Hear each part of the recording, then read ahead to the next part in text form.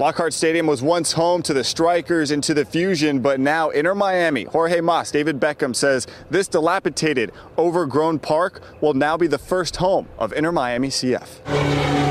David Beckham and Jorge Mas, the owners of Inter Miami CF, emerged from the weeds at Lockhart Stadium with a big announcement for their MLS team. We're here to announce today that, we will play our first 2 seasons of MLS here at the new stadium, located here in Lockhart in the city of Fort Lauderdale. It may look like a post-apocalyptic scene from a movie with hints of past soccer teams still hanging around, but their hope is to transform all of this into a home, not just for the MLS team, but a subdivision USL squad, as well as an academy for 160 to 200 young prospects. It's all about the academy and the future of the kids in this great city. Today is a groundbreaking day for us because we hope to announce and hope to have the support to bring our academy, the heart and soul of our organization, to South Florida. Speaking with Jorge Mas after the press conference, he says plans in Miami and the Mel Reese site are going ahead as planned, with a target date of 2022 in mind. But until then, soccer goes back to its South Florida roots with more than just a makeover. But more importantly, also activating this site with an 18,000-seat brand new stadium. It will not be refurbishing the site. It's a location that we've been dreaming about. It's a location that we feel that gives the kids, the community, a real opportunity to live their dreams. The renovations won't go forward until the city of Fort Lauderdale officials vote on their plans next Tuesday. But they need somewhere to play, and they say it helps make Inter Miami a South Florida team, not just Miami. Might need a little bit of a trim, but I think that, like Jorge said, we will be in Miami, and our commitment is also to South Florida. Cleanup and demolition will take some time. They're going to have to remove all of this stuff. It's going to take about 60 to 75 days. They hope to break ground in July. That means this place would be open sometime February in 2020. At Lockhart Stadium, Mike Cunio, CBS 4 News. Welcome to Good Seats Still Available, a curious little podcast devoted to exploring what used to be in professional sports. Here's your host, Tim Hanlon.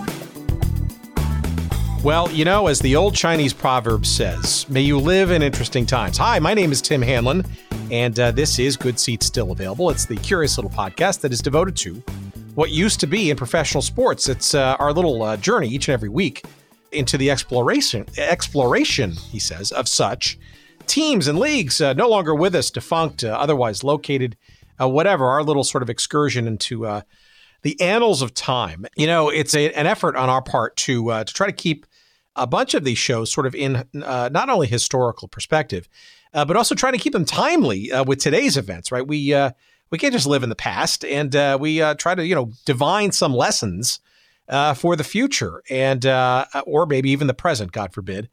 And this week's episode, I think, is a really good example of how we strive to do that, and how literally some of the stories and adventures that we traverse in our dialing back of the Wayback Machine have lasting impact and or lessons for things going forward. And this week, our guest is Jeff Rusnak. He is the longtime columnist of soccer and other sports for the Sun Sentinel down in Fort Lauderdale / South Florida.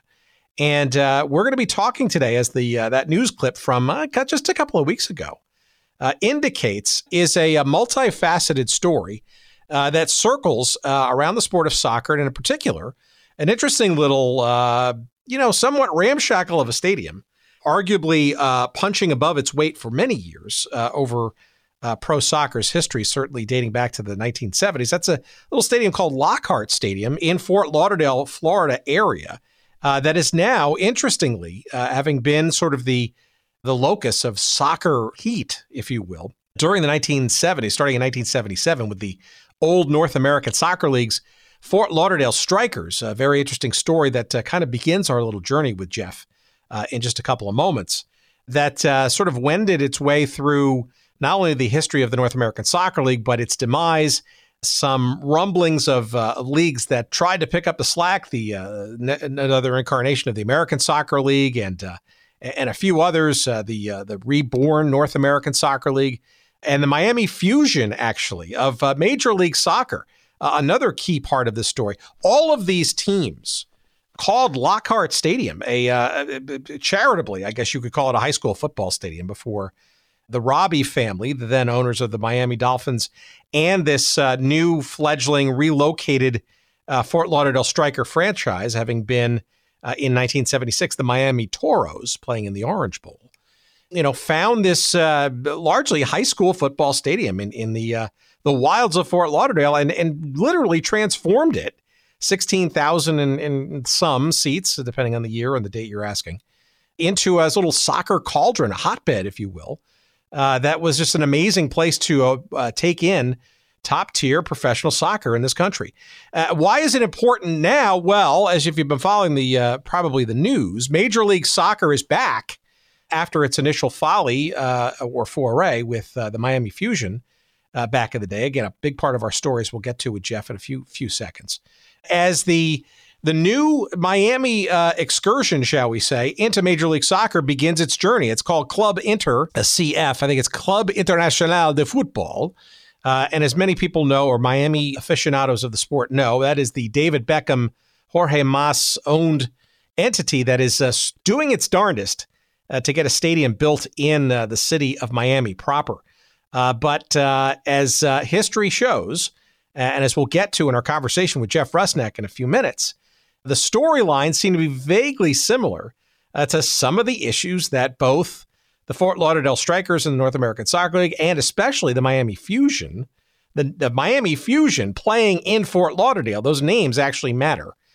Here we are once again in the debate over where to locate a soccer team, either in the city of Miami, and here comes Fort Lauderdale all over again.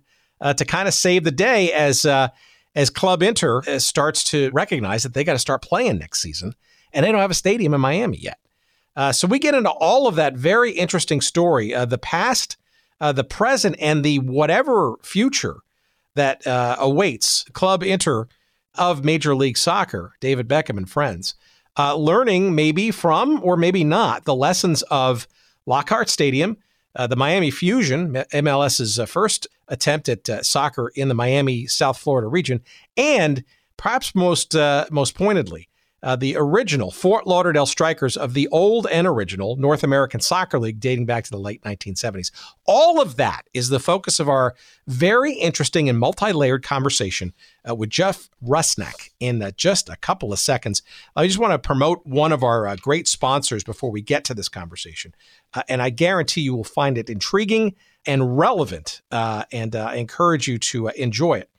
As I did just a couple of days ago. Our friends at sportshistorycollectibles.com are absolutely worth your time and your visit when you go to their website. It's sportshistorycollectibles.com.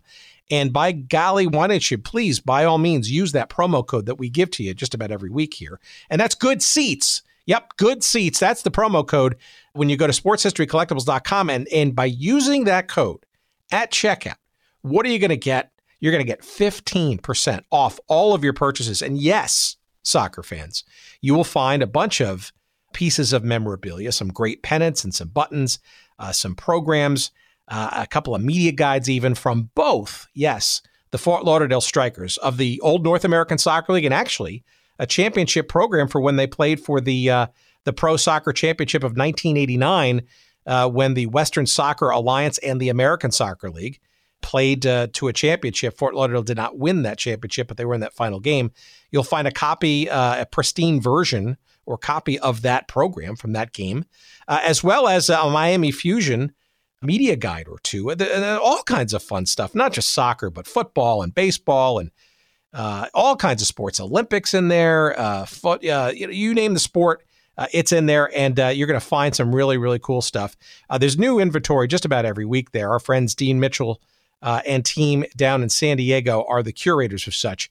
So give them a try, will you? And of course, when you make your purchases at sportshistorycollectibles.com, shame on you if you do not use that promo code Good Seats, because you will then not get and enjoy 15% off all of your purchases. And again, that's sportshistorycollectibles.com. Visit there early, visit there often. And we thank Dean tremendously for his continued sponsorship of this show. And of course, we thank you tremendously for listening to our fun chat with our new friend, Jeff Rusnak. and a conversation around soccer in South Florida, both the past, the present, and let's see what the future is. Here's our chat that we had just a couple of days ago, actually, and I hope you enjoy it.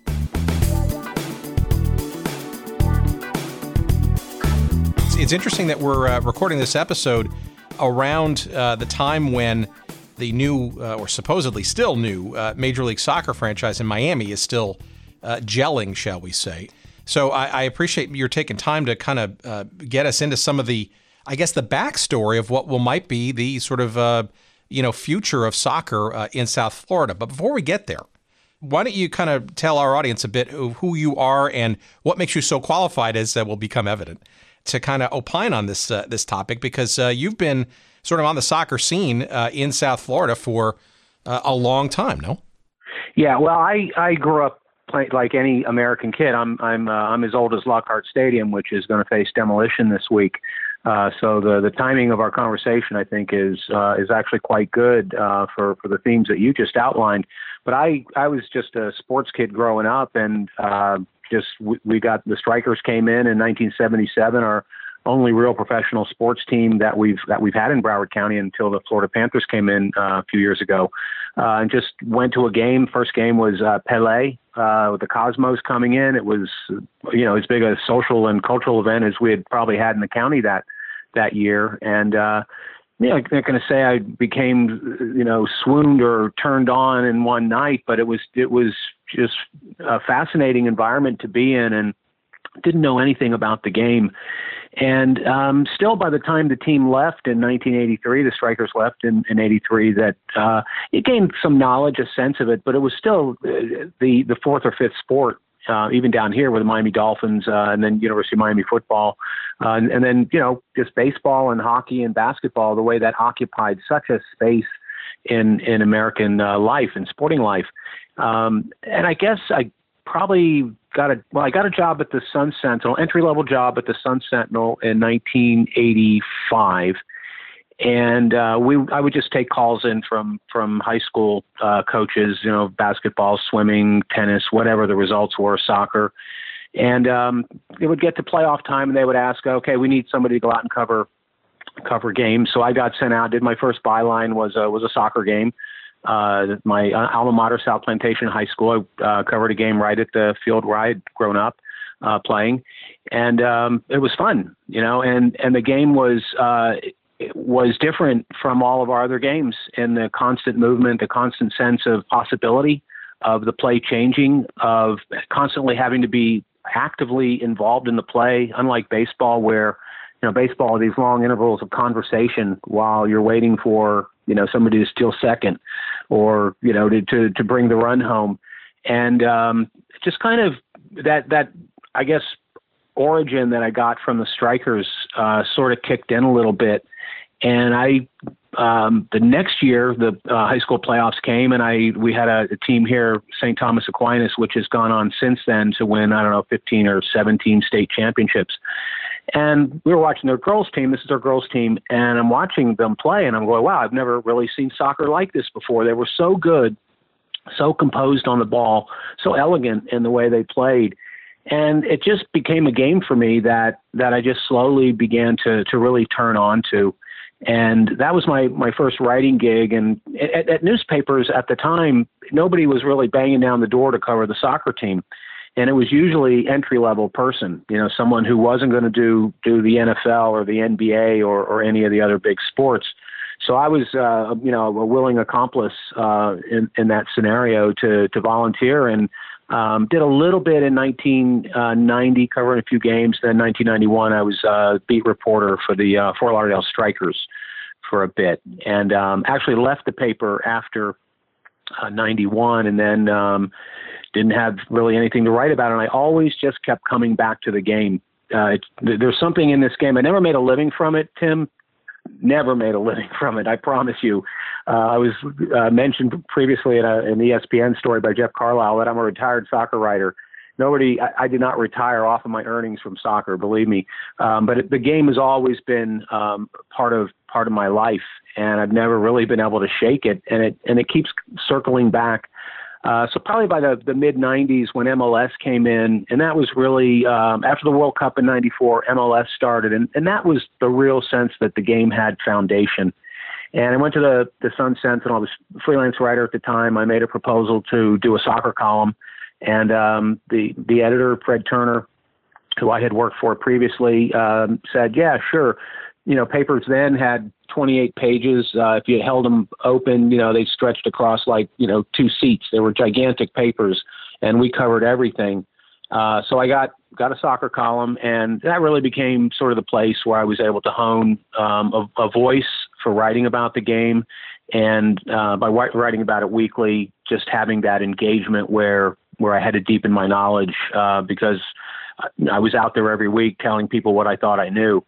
And so ever since then, really, I've just been involved in some form or fashion, writing about the game, did some TV work, radio show, and it just never leaves me. And here we are now with Inter Miami circling back, and we start up again next year with another MLS team that will play its first 2 seasons, we understand, in Fort Lauderdale. And so, yeah, that's kind of how I came to it. And I don't know if I'm an expert, but I've been doing it a long time, so I have some institutional knowledge at the very least.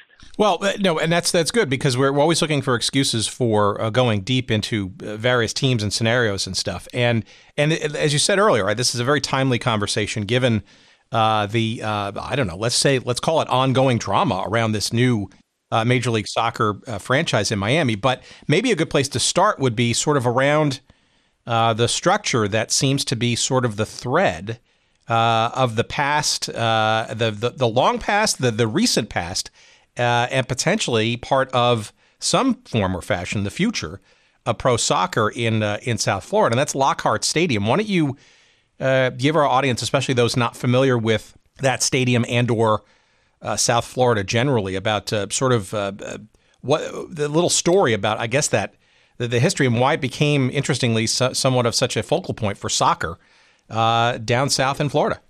Yeah, Lockhart started out as a very modest high school football stadium. It was built in 1959, basically 2 sets of grandstands, about 8,000 seats on either side, about 30 rows up, maybe 90 yards down each sideline. And at the time it was built in 59, it was so far removed from downtown Fort Lauderdale that people would complain how far they had to drive to get to it. Now it's sort of geographically located more or less in the center of Broward County, and it's fairly close to Palm Beach County. So it's geographically it's very well placed. Football stadium for a number of years, and as a kid growing up, that's how you knew Lockhart. You went to high school football games there, and on the big games, it was packed, and it was an occasion. And sometimes the games would be played on radio here.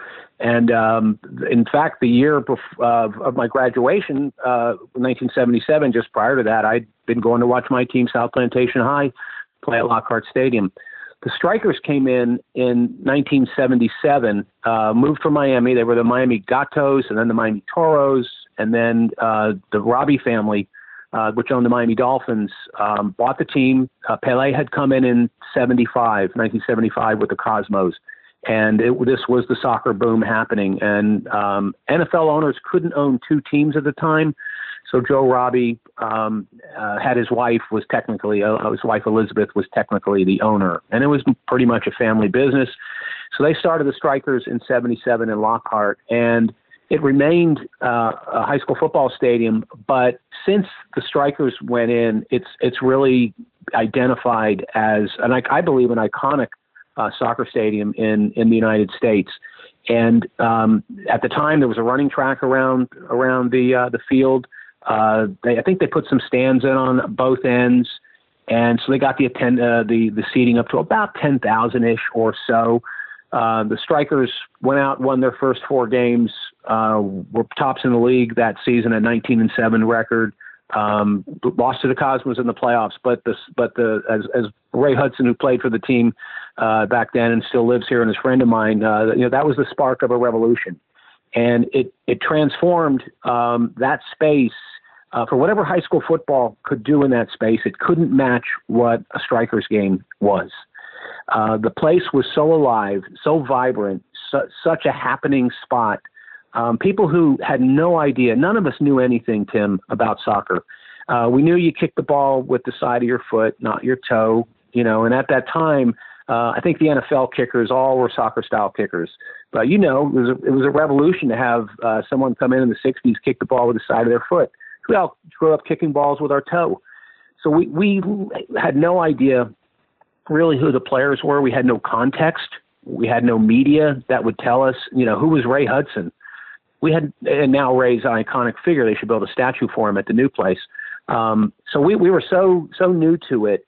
And I think that was part of the charm, is that we really didn't know. And when the game was so good, the quality was so good, and the atmosphere that we were able to create there just turned on a lot of people. And I would say a lot of people who went then, in subsequent teams that came along, I don't necessarily know that they came back. I think the Strikers created something very unique, special that can never be replicated down here. But what it did, and what we're still doing here, is we're chasing that magic, chasing that ghost that was created in those 7 years that the Strikers were here. And we've not been able to duplicate it since. And every time a team comes through, and it's kind of a running joke that I say, they end up in Fort Lauderdale at Lockhart Stadium. It's the magnet that keeps pulling. And the big reason for that, I think, is just the unique intimacy of the stadium. Because it was this very modest high school stadium, the seating was pretty close to this field.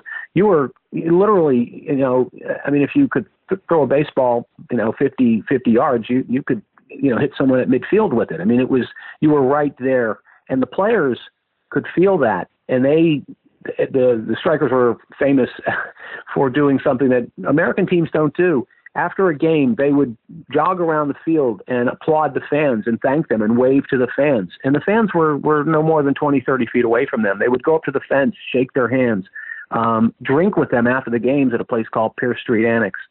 So that stadium, because it was so modest and so threadbare, really, it was able to form a kind of a bond with a team that a big stadium cannot. And we keep going back to it over and over and over again. Every team that comes through here ends up at Lockhart. And we're looking now Monday at the beginning of the demolition of the stadium and the minor league baseball stadium right next to it, making way for Inter Miami. And as someone who's lived in that stadium virtually, as a reporter, as a fan, as a kid in high school, it's time. It's actually time to let go. But the thing that's been made very, very clear to Inter Miami, and they understand this, is that if you tear down Lockhart, you cannot lose the Lockhart name. The Lockhart name stays. And they, in their stadium model video that they put out about their site plan, it is called Lockhart. And I think that's it's a smart thing to do, because I think they'll keep the support in Broward County. They won't lose support, and they won't lose that legacy.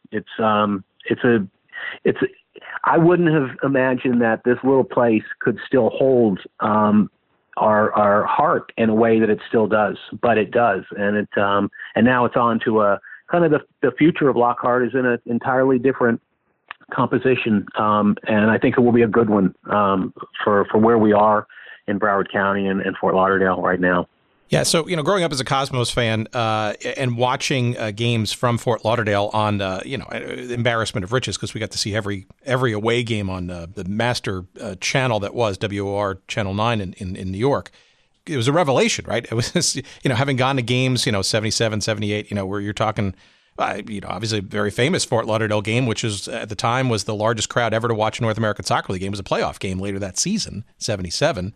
8-3 score. We watched it on PBS. There you go. It was like a basketball game. The Cosmos would score. the Strikers would get it, the Cosmos would get it back and go score again. It was like it was a magic night on a lot of different levels. I mean, it was pouring rain and yes. just 20,000 people couldn't get in. But then to juxtapose that with this again from an outsider's television kids purview, right? This somewhat seemingly ramshackle oddity, but amazingly interesting and clearly the intensity coming across on the screen of this sort of small, somewhat crackerjack kind of, boxy, clearly not gigantic giant stadium, right? Clearly it was unique and quite, I would argue, an advantage. All right, the kickoff is taken over, along with yours truly, Howard David, now for the play-by-play, and Jim Carvelis. All right, thank you, Howard. On the attack, Fort Lauderdale coming to Cosmos zone, broken up in the Cosmos, reacquired by Ray Hudson. Hudson is their midfield player. He's going to direct the show here tonight. Cosmos took him out of the game Sunday in the Giant Stadium, but this is a new ball game. Alberto, now to Canaglia, the midfield line. Back to Carlos Alberto being marked. Now look for Fort Lauderdale to mark very closely. They're going to guard very closely. They felt they gave the Cosmos too much room at the Giant Stadium. They've got a more narrow field to work with here. It's going to be easier for them to mark more closely. And here they come on the attack. Garbutt, foul. Garbutt. Foul committed by Fort Lauderdale. Ray Hudson committed the infraction. Correction, it was Hudson that was fouled. We'll get it together. All right, here come the Strikers on the attack. Here's a hard shot saved by Messing. Hard shot from the left side, and this crowd is really up, and so are the Strikers. Cosmos and the Strikers, Lockhart Stadium, bedlam here. Now, we had 77,000, Howard, and they didn't make much more noise than these people are making. The acoustics are right here as well. Everything is relative, Jim. 77,000 in Giant Stadium. I don't know, they have 14 or 15 here, but it's a sellout. I'm just wondering how that spark of specialness sort of came about. Was it just simply the relatively small size of it, or was it, what do you think was that sort of extra secret sauce that sort of made that place such a, I guess, magical place in retrospect? I think it was a lot of things, but probably the newness of everything. When I went out to my first game, as I was mentioning earlier, there was the Cosmos, and that night, Canaglia, Pelé, Beckenbauer scored the goals.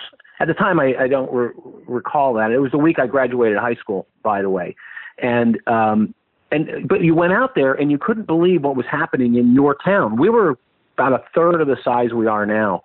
And the only thing we had at the time, sports-wise, really was we were the Miami Dolphins. You drove to that, and Broward County's always supported Miami teams, and Miami teams owe their survival to really the support of Broward County fans in many ways. But we had minor league baseball. We had spring training baseball with the Yankees, but we never had anything that had a real sense of occasion to it. And the way what happened with the Strikers, the first game, I think there was about 6,123 or so, if I remember the number correctly. I listened to it on the radio, and they won their first 4 games. And down here, when you win and you're bringing something fresh, people will be intrigued by it and they'll show up. So not only did they win their first 4 games, that first team had probably 8 or 9 or 10 English players that had been brought over. And 1 or 2 of them were fairly well. Gordon Banks was the goalkeeper. He actually was operating with just one good eye. He had an injury that cost him his eyesight in one eye. But he was a World Cup goalkeeper with England, 1966, known for making the greatest save in World Cup history in 1970 against Pelé. But that was about it, really. The manager, Ron Newman, was English, and he had gone and poached these English players and that they brought over. They all most of them had this kind of long, shaggy hair. They looked like they could have just as easily been playing, guitar in a rock band. And they were just very accessible, very charming. And again, and this is a tradition in soccer that's different from other games. And you see it today, even when a player comes off the field after putting in an effort, the crowd applauds and the player applauds back. And the connection, I think, in historically, and it's just innate in soccer, is the way players relate back to fans. And they brought that, and we had not really seen that before. It was always the athlete was sort of on this pedestal. He was bigger than us. He was doing things we couldn't do. And the Strikers came in, they win their first 4 games. They applaud the fans, showing their appreciation after they had played. And then after the game, there was a social where they would go to a place called Pierce Street Annex, and there would be, the place was just overrun, and you'd be sitting. I didn't go there at the time, but I had a cousin who was there, and she'd sit down, and, we'd sit there with George Best having a beer. And it just was an intimacy. There's danger right there. No, I know. The best story is George Best's season was incredible. But it was that intimacy and these guys, Ron Newman was the manager, and you know of Ron, of course, and Ron passed away last year. Couldn't be a better ambassador, especially in a town where the game was new. And Ron was, they were fabulous with the press. They were great. They were completely available and open to the press. And it just became the thing to do. And again, we didn't know anything, but I was going with friends who, we'd go to watch Dolphin games or whatever. And we would just go out there, and by season 2 or 3, they had a rock band playing in the end zone. You'd party in the parking lot, the tailgate parties. We had the weather year round where we could, be outdoors even in the early part of the season. And it just became this, the thing to do in a place where there wasn't that much more to do besides go to the beach. And it just caught on, and it built and it built and it built. And I heard part of your recent show with about the player strike in 1979 and referencing that being about a peak period for the NSL. And I think 1980 was probably that year. And, that season we averaged 14,000 a game, which in that stadium means, if you just take 2 or 3,000 either side, they were playing to near capacity on many, many nights. And Cosmos would come in, couldn't get a ticket. And they won. And the Robbie family, once they got a taste of what it could be, they went out just the way they did with the Dolphins, and they got the best people. And we had in our team, within a few weeks, I think it was early part of 79 season, Teofilo Cubillas, Peru's greatest player ever, George Best, Gerd Mueller. Gerd Mueller was the all-time leading goal scorer in the World Cup up until fairly recently. So within just a swoop of time, we were internationalized into now from being this kind of quirky, kind of local team with English players into an international brand with players who were known all around the world. And that parade of talent continued to come through. It never replicated that first season, that kind of magic of the first season. It became more of we expect them to win. We expect them to play for the trophy every year. So the pressures became a little different, but there was always that sense of occasion when you went to Lockhart. So, and we'll get into sort of what sort of transpired after the original Strikers in a second. But any sense of why Lockhart Stadium in the first place, right? Because this was a team that originated in Miami as the Toros, and you mentioned the Robbie ownership as part of it. And this is a naive question from somebody who's not sort of lived and grown up in the South Florida area, but obviously it's a very expansive area, right? Arguably going from West Palm Beach to the north all the way down to the down south through Miami itself proper, and with Fort Lauderdale somewhat smack in the middle. Why Fort Lauderdale versus and this will maybe hint to the current situation, the perceived larger and or more, shall we say, ethnically diverse and maybe even more moneyed population further south in Miami itself proper? In preparing to speak to you, I was trying to think through that same question myself. I was in high school at the time. So what would happen in Miami? And this has happened with every single team in Miami. The idea that Miami is this melting pot, this ethnic melting pot that's perfect for soccer, I think is more true today than it has been.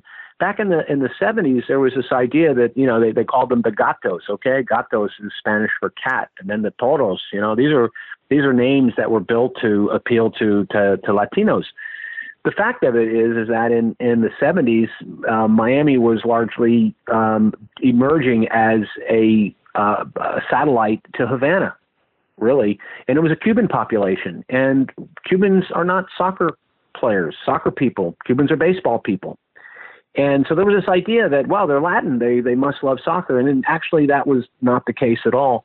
And I think Miami struggled also. I think Miami didn't have, and I don't know, they still do have. In Broward, there is this sense of more of a communal feeling. Families, growing up, big park spaces. Miami, I think, is a little more of a hodgepodge of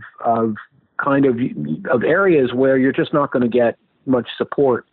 And the Orange Bowl was great for football, but you put 4,000 people in the Orange Bowl, and believe me, there is no sense of occasion sitting among 4,000 people in a 78 or 80,000 seat stadium. The Robbies, I don't recall exactly the whys and wherefores of why they came, but I'm going to guess that it was that they knew that, being the owners of the Dolphins, my guess is they would have known where their audience was coming from for the Miami Dolphins. I grew up in Plantation, which is about 30 minutes from downtown Miami. My dad took me to the first Dolphins game, and Joe Auer takes the opening kickoff, 95 yards, touchdown. The Dolphin jumps up in the end zone out of a pool of water, and he says, "Wow, this is great. Let's keep doing this." And so we were Dolphin fans, and there was going down to the Orange Bowl from Broward County was a traffic backup. So they had to know, looking at their audience, that there were sports fans here, and sports fans with the means to support another team. And I think they looked at the stadium and they said, it's big enough to start, and when we need more, it's easily adaptable to adding on. And that's, I guess, for me, Tim, is just, there was that time when, and you being in New York where the Cosmos, it just sort of, the Cosmos sparked this irrational exuberance in the game. And that probably was a little bit what happened with a lot of owners. And, you doing the work that you do with your podcast, the list of teams that failed. The Strikers managed to hang in there, had to leave to go to Minnesota in their last season because the league wanted to have an indoor team as well, and it was not successful here that way. But I just think they just looked at it like, we want in on this, and we're not going to play in Miami because we don't have, the stadium's not right, and we're going to give it a go. And I don't know that they thought it would catch quite the way it did. But they were great owners, still the best team owners we've had here, in my view, up until the Arison family taking over the Miami Heat. They were fantastic in the way they created a sense of connections with both the Dolphins and then the Strikers as well. Well, so that must have made it especially difficult, given that the team leaves to go to Minnesota in, 83 or so. And so juxtapose that with your, shall we say, initial foray into journalism, because it's almost unfortunate, right, that this league and this team are essentially kind of evaporating, just as you're sort of getting your feet wet and arguably recognizing that you've got some interest and or facility with this the sport of soccer. Maybe a little bit of sort of what becomes of Lockhart and the pro soccer scene with their departure, because it was clearly a fallow period of time before the sort of second-ish division of the reconstituted American Soccer League, and it's clearly a much more minor league kind of existence in the years that followed. Right. Yeah. For me as a journalist, that would have really been another decade out. I think I just needed more, the time and the seasoning as a writer to kind of be. The Fusion was really my time, and in terms of that. When the Strikers left, I was at the last game. I had actually just moved back from. I had a friend up in Cape Cod, and I was up there for the summer. My dad got sick. I came home in August, and the Striker, I just happened to time it for the Strikers' last game. And bizarre night, we were up 2-0, playing our skins, playing out of their skins. They were brilliant, and then gave up 4 goals in the last 10 minutes. And it was sort of one of those nights where we knew they were leaving, and it was one of those nights where it was they showed us what we were going to miss when they were gone for those 80 minutes. And then they said, don't get too attached and let's end this relationship now. And they gave up 4 goals. The last one was the worst own goal I think I've ever seen. Thomas Rongen, just a little soft pass to the goalkeeper, Jan van Beveren. And Van Beveren's not even looking at it. The ball just rolls so slowly over the goal line. I don't even think it touched the net. And that was it. And it was over.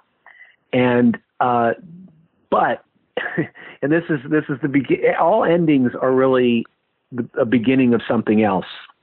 So this became the beginning of trying to recapture the Strikers, and that started the very next season. There was a United Soccer League was formed with 9 teams around the United States, and of course we had a team called the Fort Lauderdale Sun that was placed in that league, and the Sun was the champions for that year. I went to one game with my dad. I was other things were happening in my life at the time, but I went to a game, knew what was going on a little bit. By the second season, the owner had been busted for trying to smuggle $200,000 worth of pot in through Laredo, and that was the end of that team. And then talk about a fallow period. That there literally the game died pretty much in this country. Odd thing in '84, as the Sun was here, I'm watching the Olympics were in LA that year, and I'm turning on the TV, and they showed a picture of Stanford Stadium for a soccer match, and it was packed, 80,000 people in Stanford Stadium. And I said, wow, look at that. And that attendance, the attendances they got in California for the Olympics were the seed that led to the bid for the United States in 1988 to go for the World Cup, to be the host for the 94 World Cup. And that saved really the game in this country, because if not for A, all those people going to Stanford, B, inspiring this idea, gosh, if we did a World Cup here, we'd fill stadiums for a month. They'll come. They'll fill these stadiums. That brought the game back, because once the World Cup was awarded to the United States in '88, another league started, the American Soccer League, which of course Fort Lauderdale came in as the Fort Lauderdale Strikers in that league. And the problem, Tim, with all the minor leagues, is I'm sure you know through your research, is they all start with a good first night. If a team is decent, they'll hang in there for a little while, but there's no sustainable economic model for it. You can't make enough money selling tickets, no television money, no merchandise sales. And so our next version of the Strikers, which was from 1988 to 94, started well. I actually worked one season in 92, got kind of an inside view of how a minor league team works. And then they were gone by 94. I'd gone through 3 or 4 different owners, and everybody again just believing they could recapture the Striker magic that we had been so privileged to experience previously. So that was an interval really, and I think the MLS coming in as a result of the World Cup in '94, and that was part of the deal. The other part of the World Cup, getting the United States getting the bid, is that the United States would have to start a professional soccer league, a first division professional soccer league, comparable to what we had with the NASL. And then that really, I think, has brought us into about a 12-year period there where I think the game was at a pretty anonymous state, and now brought it back to MLS in '96, and then building it to where, here we are, 20-something years later, with another team coming into South Florida, and then a new Lockhart giving birth here over the next year. They've got to basically demolish this whole site in 90 days, and then build a stadium, build a training facility, build offices, and be ready to go by January. So that's kind of, in the linear of the story, that's where we are now. And yeah, so I'm not sure that answers your question, because I came in as a journalist really in 90, 91, and just, everybody else had kind of peeled off or taken another assignment, and I raised my hand and said, I'll do that. I'll go on. They knew I liked the game, and that's really when I kind of got started at it.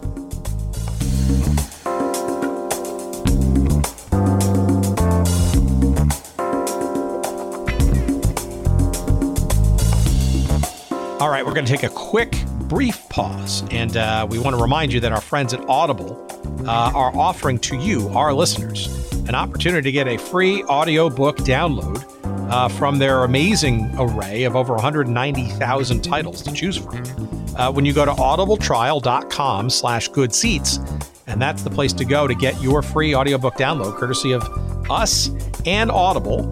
And it's something you can cancel at any time, and you can keep the book for as long as your device exists.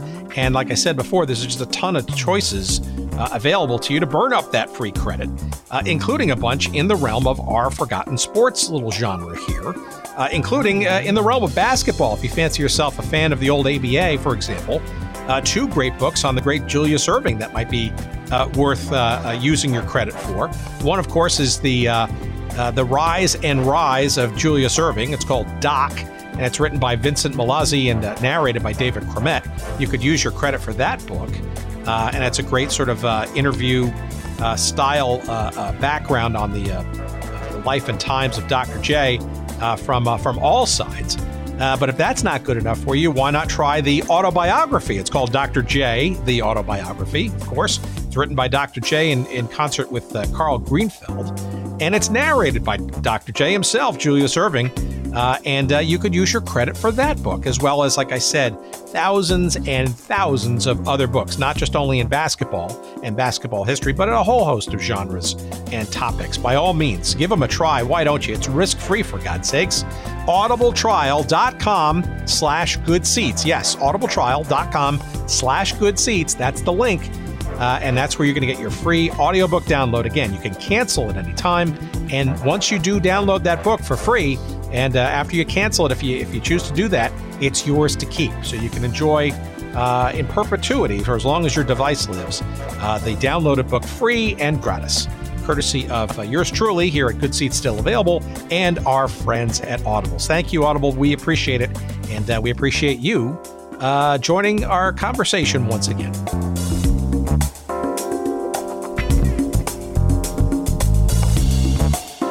Well, let's talk about the Fusion then, because so you're mentioning the tie between the World Cup and the expectation of a major league. Again, much to the delight of many fans of the old North American Soccer League and pro soccer, and having seen it die and wither and pretty much lay fallow for quite some time. Maybe a little bit of an origin story about how the Fusion sort of came about, because they were not part of the original group of teams that started in 96. They came along 2 years later with, at the time when I was a huge fan of the other expansion team, the Chicago Fire. And quick little anecdote for all our soccer nerds out there. I was actually at the first ever Miami Fusion game, which was against my Chicago Fire. I think that was the first game of Miami Fusion. The second. You were at the second. That was the second game. First you were at that game. For first ever for the Fire. Okay. Yes, that was a revelation, because that's where goalkeeper Zach Thornton actually stepped up to be saved a penalty kick, the whole bit that supposedly this Jorge Campos, or Jorge Campos was going to be sort of this superstar goalie for the Fire, supposedly. But it's clear that that was my first trip ever to Lockhart Stadium. But I guess I'm really interested in sort of that origin story about how it was determined that the quote unquote Miami Fusion, in quotes for a reason, I'm sure you're going to get to that, was deemed worthy to be the first of the expansion franchises in this fledgling league's history. Well, the original group of 10, Miami was always going to be in consideration and did not make the cut for the first 10, and lack of ownership would be really the reason for that. And I think the way the league was set up with that owner-investor thing, and they didn't really come together for that first group. So the 96, that was 96. 98 was the year that Chicago and then Miami Fusion came in, and the owner of the Miami Fusion at the time, Ken Horowitz, had an ownership stake in the Metro Stars, New York, New Jersey Metro Stars. So he had gotten a taste of the league, and he had made his money in telecommunications, and he bought a team for $20 million. And 2 years earlier, the entrance fee to get in the league was $5 million. My first question to Ken was, did you overpay? There's a $5 million franchise 2 years ago. It's $20 million now. He says, no, that the value of the league has gone up. Those are famous last words for the Fusion. So the Fusion, the way the Miami thing happened, they weren't going to go to Lockhart. I think they always had their mindset on Miami, and Miami is the glamour of it. Miami does resonate. You say Miami anywhere, Latin America, they're going to get it. They know what Miami is. And I think there was always the idea that Miami would be this connection to Brazil and Argentina and Ecuador and Colombia. We have a huge Colombian population here, Venezuela, and that would give MLS a gateway into the Americas. So one of the things that was in play at the time was the state of Florida was giving $60 million in renovation money to older stadiums as long as they had a professional tenant. The Dolphins had moved on, so the Orange Bowl was only had the University of Miami, which would not make them eligible for this money. So, and besides the fact that they were going to go to Miami because it was Miami and because of the connection to Latin America, there was stadium money that they thought they could get, and that would have been $2 million a year for 30 years. So the city of Miami was real keen on getting that money to do the stadium improvements, and then for the Fusion, for the owner Ken Horowitz, that would be a way to help pay for the upgrades in the stadium and making it a good fan experience and all that. I think at the time though, when they hoped to get that money, that the state was looking at, they didn't need to do this anymore. And I think that fell off. And the other thing was happening is, and this is what's happening, the same thing with Inter Miami, it is much easier to do business in Broward County than it is in Miami-Dade. And Ken became frustrated with the progress that was being made in coming to a lease agreement. And it was not that great of a lease agreement. I don't have the details in front of me. I read it the other day, and I looked at it, and I said, not really conducive to long-term success. There's a guy known for a long time. I worked with him briefly in 92 when I worked in the Strikers office, a guy named Eddie Roger. And Eddie was a trainer for the original Strikers. And Eddie went into sports management in the 90s, and Eddie contacted Ken and said, you should take a look at Lockhart. And Eddie became the conduit for bringing Ken Horowitz into the history of Lockhart, into what happened with when the Strikers were here. And, in any owner, and I think Jorge Mas is doing this a little bit with Inter Miami with Lockhart, is having a plan B, a leverage. So Ken started talking to City of Fort Lauderdale about renovating Lockhart Stadium. Miami, again, hard to do business. The lease not that good. And over a span of about 2 months, Ken just turned on a dime and decided and got the approval of the City of Fort Lauderdale and Broward County to go in. And this was in September. Tim, he gets an agreement in September. The team's first game is in March, the following March. So within a span of just a couple of months of reevaluating the logic of being in Miami, coming to Miami, putting money into the stadium, having a much better lease deal, and recreating that striker kind of magic of that intimacy of the stadium. Ken came in, they put the bleachers up, some seating around the end zone, new press box, $5 million on top of the $20 million he paid. And the day of the first game against DC United, which would have been the week before you were there, and they were literally, still with paintbrushes, dabbing certain areas of the stadium. They were working right up to the day of the first game to get the stadium ready, and that's how that started. And in the first game, there were 20,450 people, total sellout. Unlike the Strikers, though, the Fusion lost its first game. Major League Soccer's opening day here at Lockhart Stadium in Fort Lauderdale. Miami Fusion history has begun. Quite enough velocity on it, or power, to get it past the goalkeeper Garland. Nice pass, Sane back to Williams, touch the shot and goal! Goal for DC! They split the defense on the far side. Sane lays it back, and Williams slams it home. 5-man wall.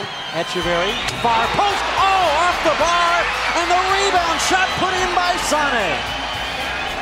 When the shot came in, Sane lost his marker, Kleiman, and the ball found his foot, and he found the back of the net. It's 2-0 D.C. Miami Fusion history has begun, but it begins with a 2-0 loss against D.C. Missed an opportunity there to kind of turn the fans on, and then the next week when you were there with Chicago, didn't score a goal again, and it was almost like all the luck and everything that went great with the Fusion was kind of, we were being paid back for. I mean, with the Strikers, we were being paid back with the Fusion. The Fusion started the exact opposite of what the Strikers.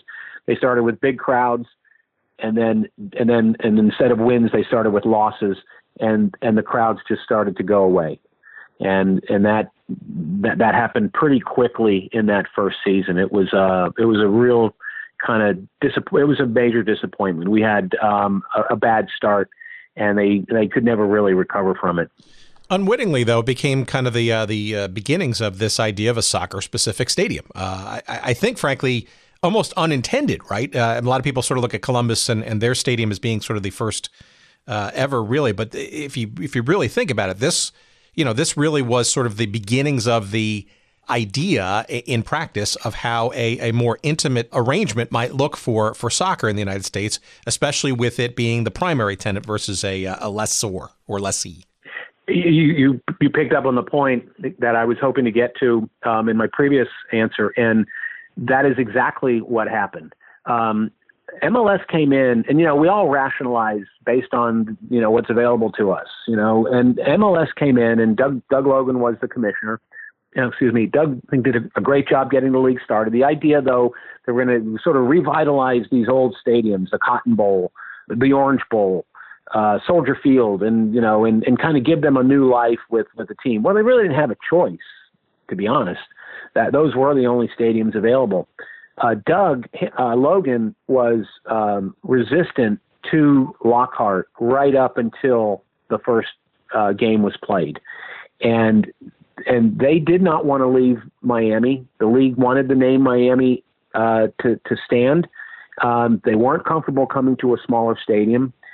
And after that first game, Sunil Gulati was there, who was deputy commissioner in the league at the time, went on to be the president of U.S. Soccer. Doug Logan was there. DC United, the first opponent, Bruce Arena, they were the standard bearers of American professional soccer. And they all that same day said, this is where we need to go, these kinds of stadiums. So you're dead on observation. That was the beginning, and that's why Lockhart is a legacy stadium, because it showed MLS that, again, going back to what, 3,000 people watching the Toros in the Orange Bowl versus, 10,000 people in a 20,000 seat stadium isn't so bad. So they could mask the smaller crowds. On those nights, they had smaller crowds. And on the nights when MLS would have bigger crowds in a small stadium, now it really felt like, again, going back to that feeling that it's a sense of occasion.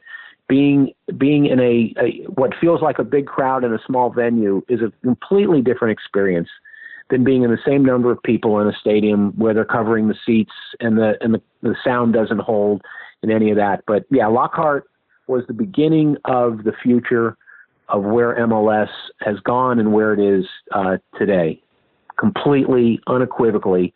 And though the Fusion went out of business, that's what they gave this league, and that's what Ken Horowitz gave this league. So what of the name Miami versus the location, Fort Lauderdale, and how much did that contribute to the relative unsuccessful run of the Fusion? It seems to me, from sort of being a league fan and removed from the situation, that Fort Lauderdalians, if that's a word, or whatever, for people who live in Fort Lauderdale or the environment, don't necessarily love the idea of housing and or being branded as Miami. Yeah, we're kind of used to Miami being the prettiest couple in the room. We get that. The Dolphins, we're used to driving down for that. The Miami Heat, you just go where the game is. I think we're less caught up in it than I think Miami people look at Broward County as, up there, and just don't really are less likely, I think, to make the trip up than we are to make the trip down to Miami. We're used to it. So I think there is a little bit of a balkanization in terms of dividing the counties a little bit. And I think it's probably grown a little bit in the sense that I think Broward now has so much more to do. Dade has grown up as well. What's become more of an issue, traffic was never great down here, but it's getting to be where to go, one county to the next is a little bit of a bigger lift because of just the time it takes to get somewhere. I think at the Fusion, the last season of the Fusion, Ray Hudson was the coach, and they played what is still regarded as one of the best quality of an MLS team in its history among the 3 or 4 teams that played the best soccer. I believe had they stayed, after a while, let's say if they go 4 years more, and it's established as a Fort Lauderdale team, I think there would have been a question of, why are we calling it Miami? It's not Miami anymore. It started that way. We understand that, but I think there would have been a move to rebrand the team, possibly in the renaming it as the Fort Lauderdale Strikers, if it had caught on and stayed. And I think it would have been smart for some of the reasons you outlined. I think it just gives that sense of the community you're in, having that buy-in with the team, having that connection with the team. And if, people will come to watch something if it's really good. And I think they would have been able to get past that I don't think Miami people would have been offended actually to have a team that's playing in Fort Lauderdale rebranded. We never got there because the team was disbanded by MLS. I think we're going to run into it a little bit with Inter Miami. I think at the beginning, people will come from Miami and come down. I don't think this is I think it's a very good solution they've come up with. It's not an ideal scenario though for the launch of a team. Beckham said it. David Beckham said it. You only get one first game, and Inter Miami is going to play its first game in Fort Lauderdale. And it starts to bring back this feeling that it never makes it in Miami, and they always end up in Fort Lauderdale anyway. And here we are before they've even played a game in Miami, they're back in Fort Lauderdale. So I think over the course of this team's early history, they're going to have to work through those identity issues a little bit. And my understanding is the way they will do that is go out and get as good a player as they can afford, and they can afford a lot. So the plan is wherever we play, we're going to put a team out there that people are going to want. We're going to create an experience, and we're going to put a team out there that people do not want to miss. And they have anything short of that will be a problem. Yeah, it's very interesting you're mentioning the identity things. I think it's a very, and I think this is one of those themes that's going to continue to play out, right? Because it's also interesting that, circa 99, right? This is when the San Jose Clash at the time then went back to the well, maybe against MLS's wishes, which is a whole nother sort of thread to this, right? How much of the old NASL, especially at that time with a new league fledgling, did people want to, quote unquote, remember, right? Because I think arguably it was still fresh enough in people's minds as it was I want to say disaster, but it failed ultimately, quote unquote. And why revisit that? Yet the Earthquakes name comes back in 99. And as we've seen with further teams coming back into Major League Soccer, right? There's this sort of adopting the old names, and it's very hard to whitewash the past that comes with those old names, especially if they resonated with longer-standing citizens who were there during the original years of that franchise name. Right. So you look at NASL supposedly fails. None of this would be happening, of course, if not for all those failures. So the history of American soccer began with the failure of the NASL. So this supposedly failed league goes out of business in 1984. So 12 years later, MLS starts. So let's see. I was in 1984. How old was I? I was, I don't know, not quite 25, 26. And then I'm 37, 38 when the next league comes along.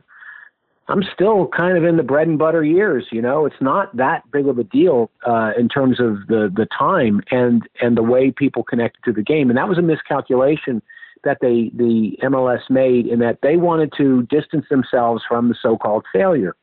And they did it, they did a smart thing, is by getting a control of cost. The single entity, I think, was the way that made it comfortable for owners, the shared profits and losses. Everybody's in the same.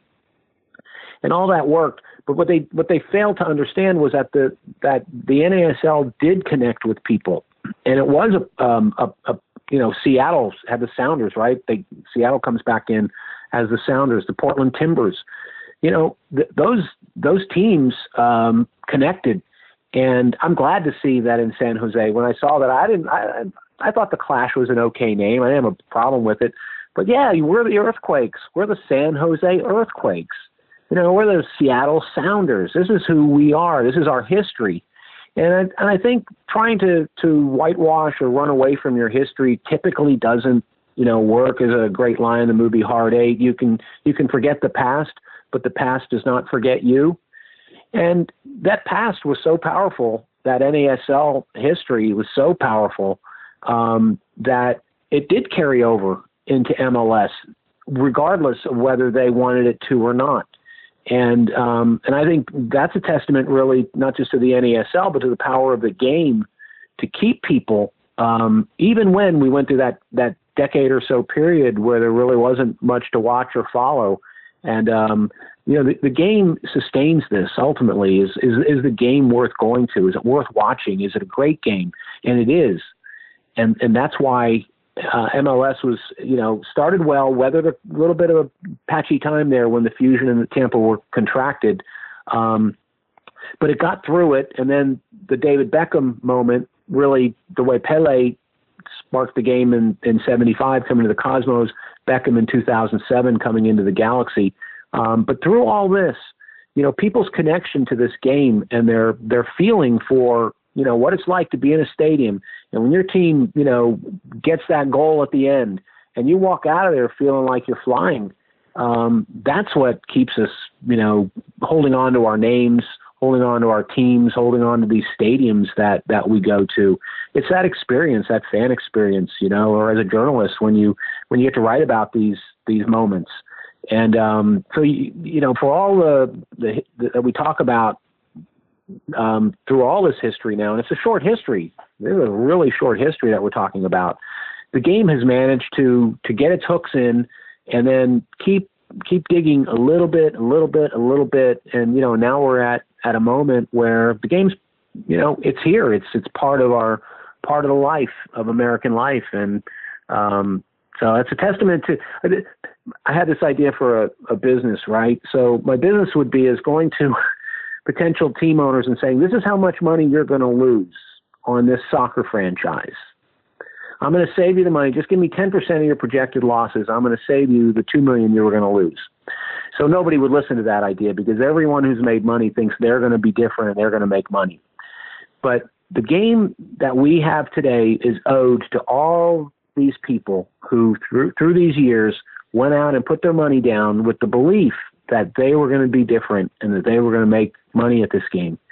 And the game is like anything, it's built on these layers of failure until you get to the point where, you've made it. And I think, the NASL gave us that chance to make it. And, and here we are. And, today, there's 8 or 10 games on TV that I'm going to be able to watch. MLS, Spanish League, Italian League, whatever I want to watch, I can watch today.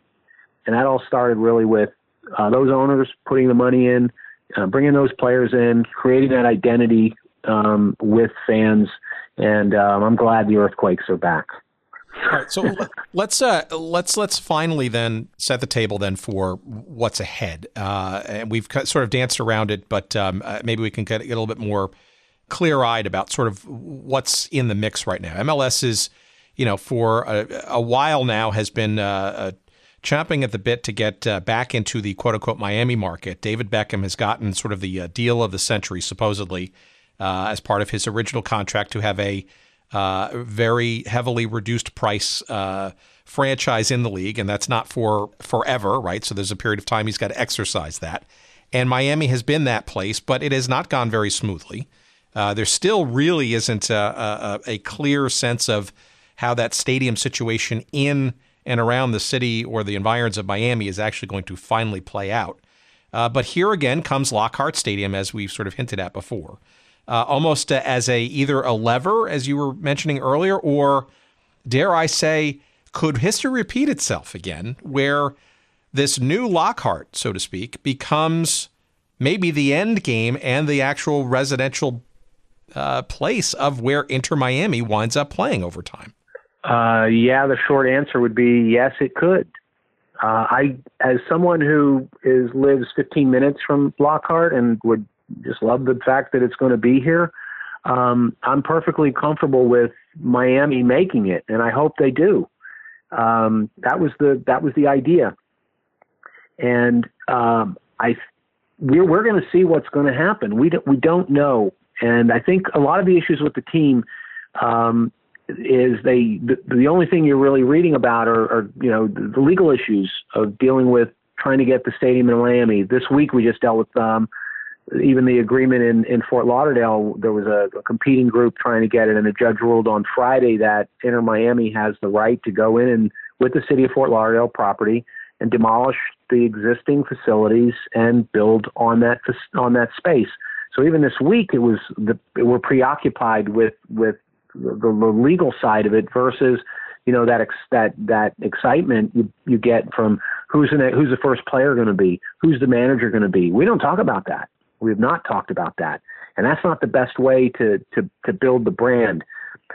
I think Miami probably will happen, and the reason is that the space that they would go build on is right now is the Mel Reese. It's a public golf course, Mel Reese it's called, and there was a vote in November whether to give the Beckham Group an opportunity for a no-bid contract on that space. Miami voters voted 60 to 40% with Beckham against keeping the golf course. That's a pretty big margin politically. As of last I've heard, there are still 2 commissioners out of 5 that have to vote on this that are against, that have not been won over. I'll put it that way. Have not been won over with that space. And here's where the Beckham getting the bargain that you referred to, it's critical, I believe, to this even happening at all. Beckham, as my understanding, got a $25 million franchise fee. David Beckham's probably not spent 5 cents of that. He's probably retaining majority, and this is me speculating, but I feel pretty safe in this. He's probably got majority ownership. He's got a stack of billionaires, 5 deep, that have probably come in for whatever their stake in it is. But they're spending peanuts to get ownership of the franchise. The money that they would normally put into buying the franchise is up to $200 million now for MLS. That money that they're not spending on a franchise fee is money that gives them the latitude and the flexibility to do what they're doing at Lockhart. They're going to put between 60 and 75 million into that space, and it gives them money to build their own stadium at what will be called Freedom Park. So money solves a lot of problems, and it makes lawsuits go away sometimes. And I believe they'll get it done because the owner, Jorge Mas, is a Miami guy. He's a big part of the community down there, and I think he will be driven to make that deal happen. But he's also the type that would just say, no, I'm not taking that deal. We're not doing that if the deal isn't right. And if they were to end up in Fort Lauderdale, I think it may go to 3 seasons, to be honest. We're looking at 2. It could go as long as 3. And I think there is a danger of it ending up and being here. And we'll see once they start playing next year what the response is going to be. Whether, like you had alluded to before, does Broward County feel like, is this a guest? in our town, or are they part of us? And to the extent, I think those things do matter. How you connect to how a team connects to a community, and how a community identifies with that. And I think they've got some ground to make up in that area. And the best way they can do it is to get the best possible players and the best possible manager to put the best possible team out there. Because if it's a great team, none of this will matter. People will go watch. So regardless of how it ultimately plays out, I think I know the answer to this, but do you sense that Inter Miami makes some reference and or bows deferentially to this history of Lockhart and what came before it? Or do you think it'll be largely ignored because it's a new brand and nobody wants to remember arguably the past? No, they're calling it Lockhart. Now they could name the facility, the space is called Lockhart, everything, and they know that.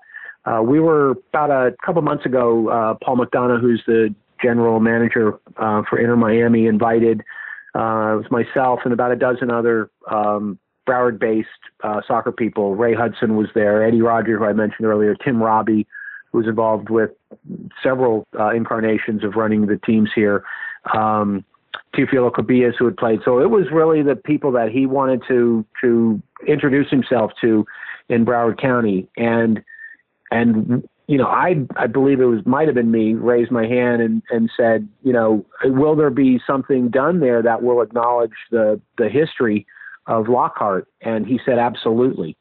And they've lived up to that in their stadium. The model that they developed is a virtual video of the site, and it is very prominent, Lockhart. And one of the things, Tim, that in all the years that you're going to Lockhart, it's like when you pull into the stadium off of Commercial Boulevard, and you just see this big stretch of kind of soft sand, and there's like a water processing little station there, and there's like parking, and it's not even like paved, it's just gravel, and there's some trees.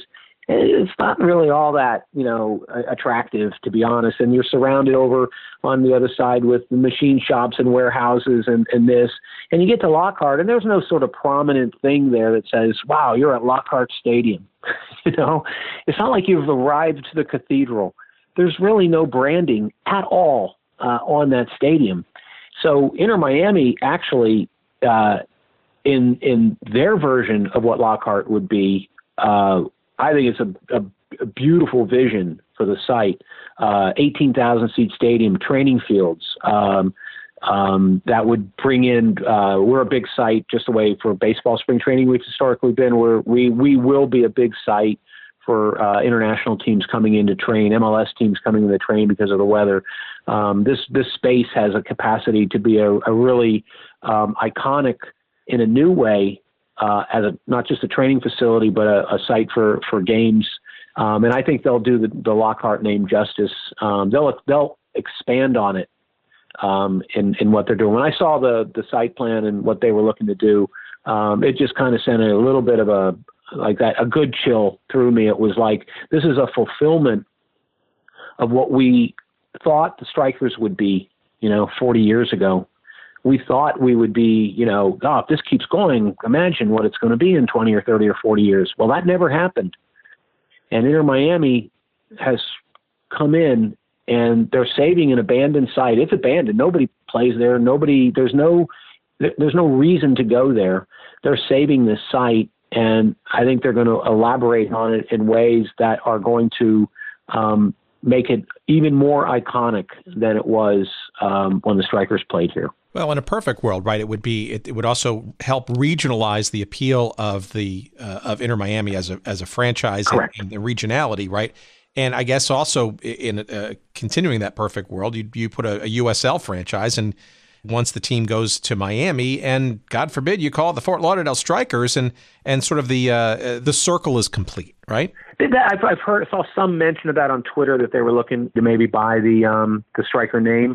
I think a guy named Bill Edwards in Tampa, the Tampa Bay Rowdies, purchased it a couple years ago. I'm not sure what the value of it is, but they could do that. I think they're looking to do a USL 2 team, so it's more like a AA baseball equivalent, not in the main USL. They're not going to compete with themselves. One of the things, where the location is, and this hasn't really, we talked earlier about the sort of Miami-Dade versus Broward, Fort Lauderdale, that dividing line. Lockhart is closer to Palm Beach County, which has no sports franchises.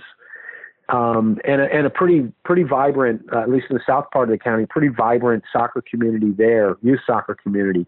I think that will, by being at Lockhart, it behooves them really to get a presence into South Palm Beach County and even into Central Palm Beach County, and really look to extend the geography of the team.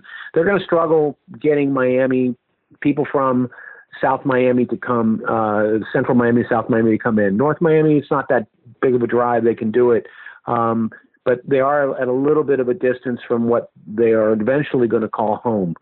So they've got to re-earn those a different set of fans, and I think there is the opportunity in Broward, but also in South Palm Beach to extend the brand as well.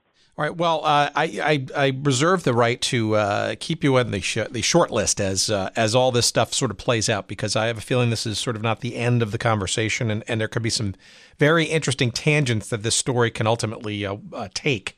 And I suspect that you're going to be intrigued with how that plays out, and maybe be involved in some form or shape of it. Here's the thing: the game just keeps it won't go away, right? It just keeps coming back.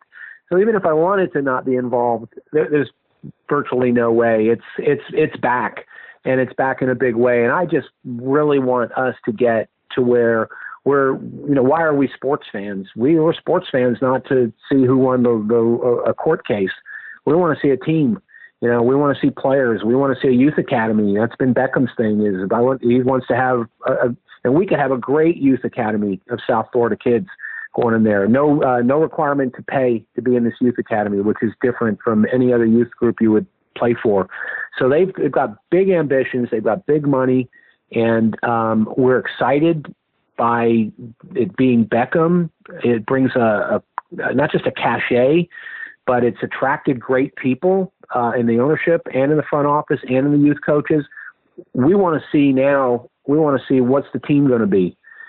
And that's the next step here. And hopefully we can kind of get past our geographic challenges and put a great team out there that you're willing to drive to see, because it doesn't matter really. If the team's not very good, who's going to buy a ticket? And it's really hard down here. We're not like Cleveland. They just show up, no matter Philadelphia. They show up to boo the team.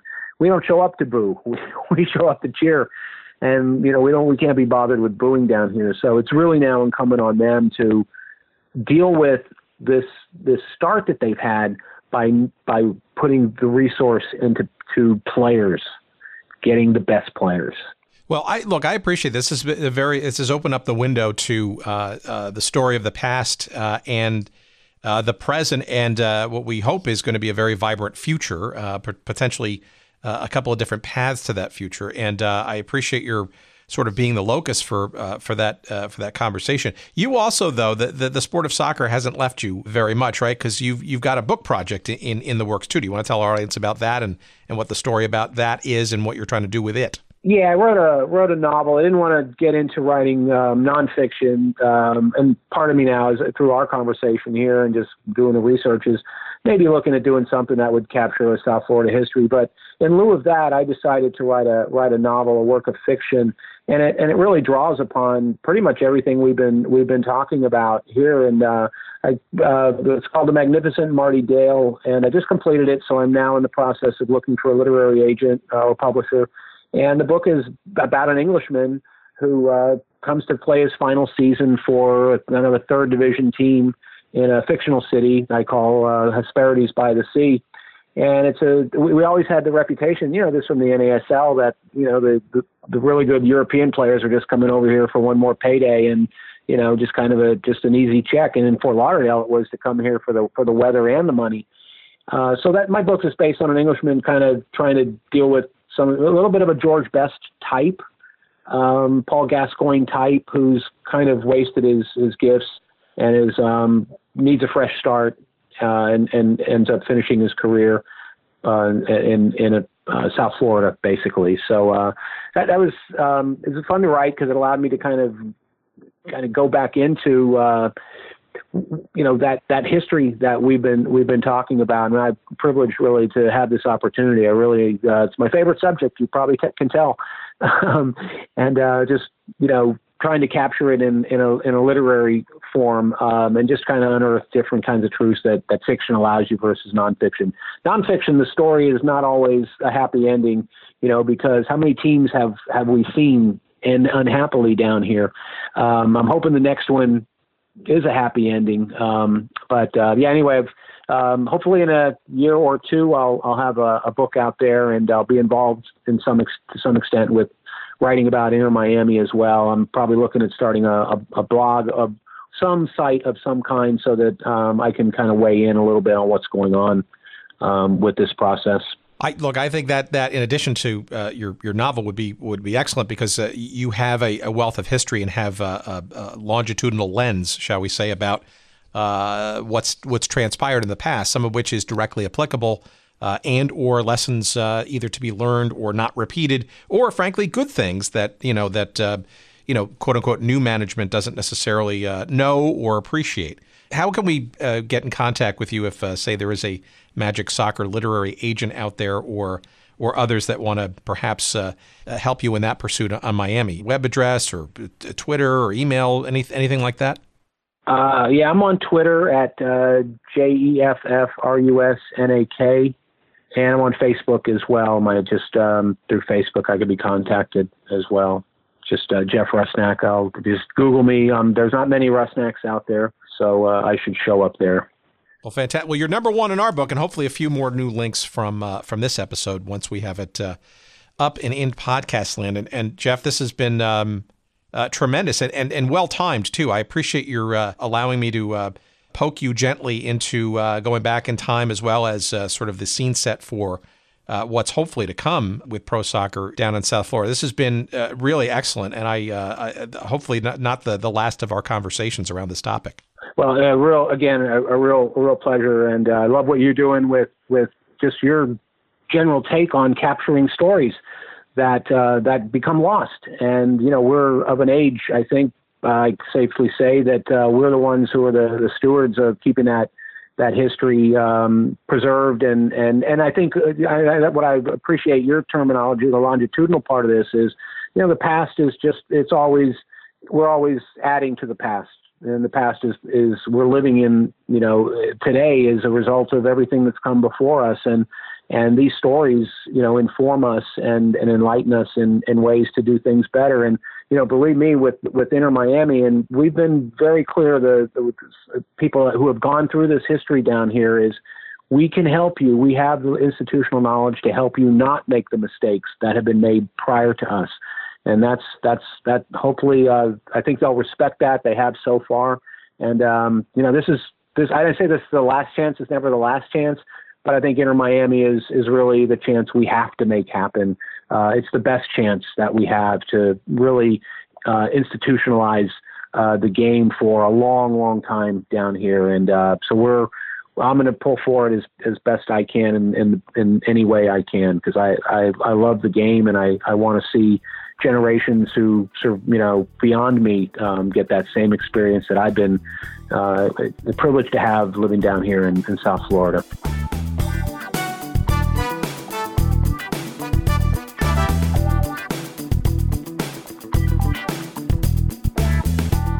All right, well, we got to stay tuned to this story. This is literally one that is unfolding as we speak, and it remains to be seen what happens with this franchise. But as far as we can tell, Major League Soccer is depending on the new Miami franchise to be in place for the beginning of the 2020 season, and that's literally, less than a year away. And it's clear now, since this conversation and the approval by all the authorities in Fort Lauderdale, at least, that the construction and clearance of all the old remnants of the old Lockhart Stadium is underway, and we basically will see construction starting in in a couple of months' time. We're recording this around the first week of May, and I guess by the middle of July, building will start occurring in earnest to get that stadium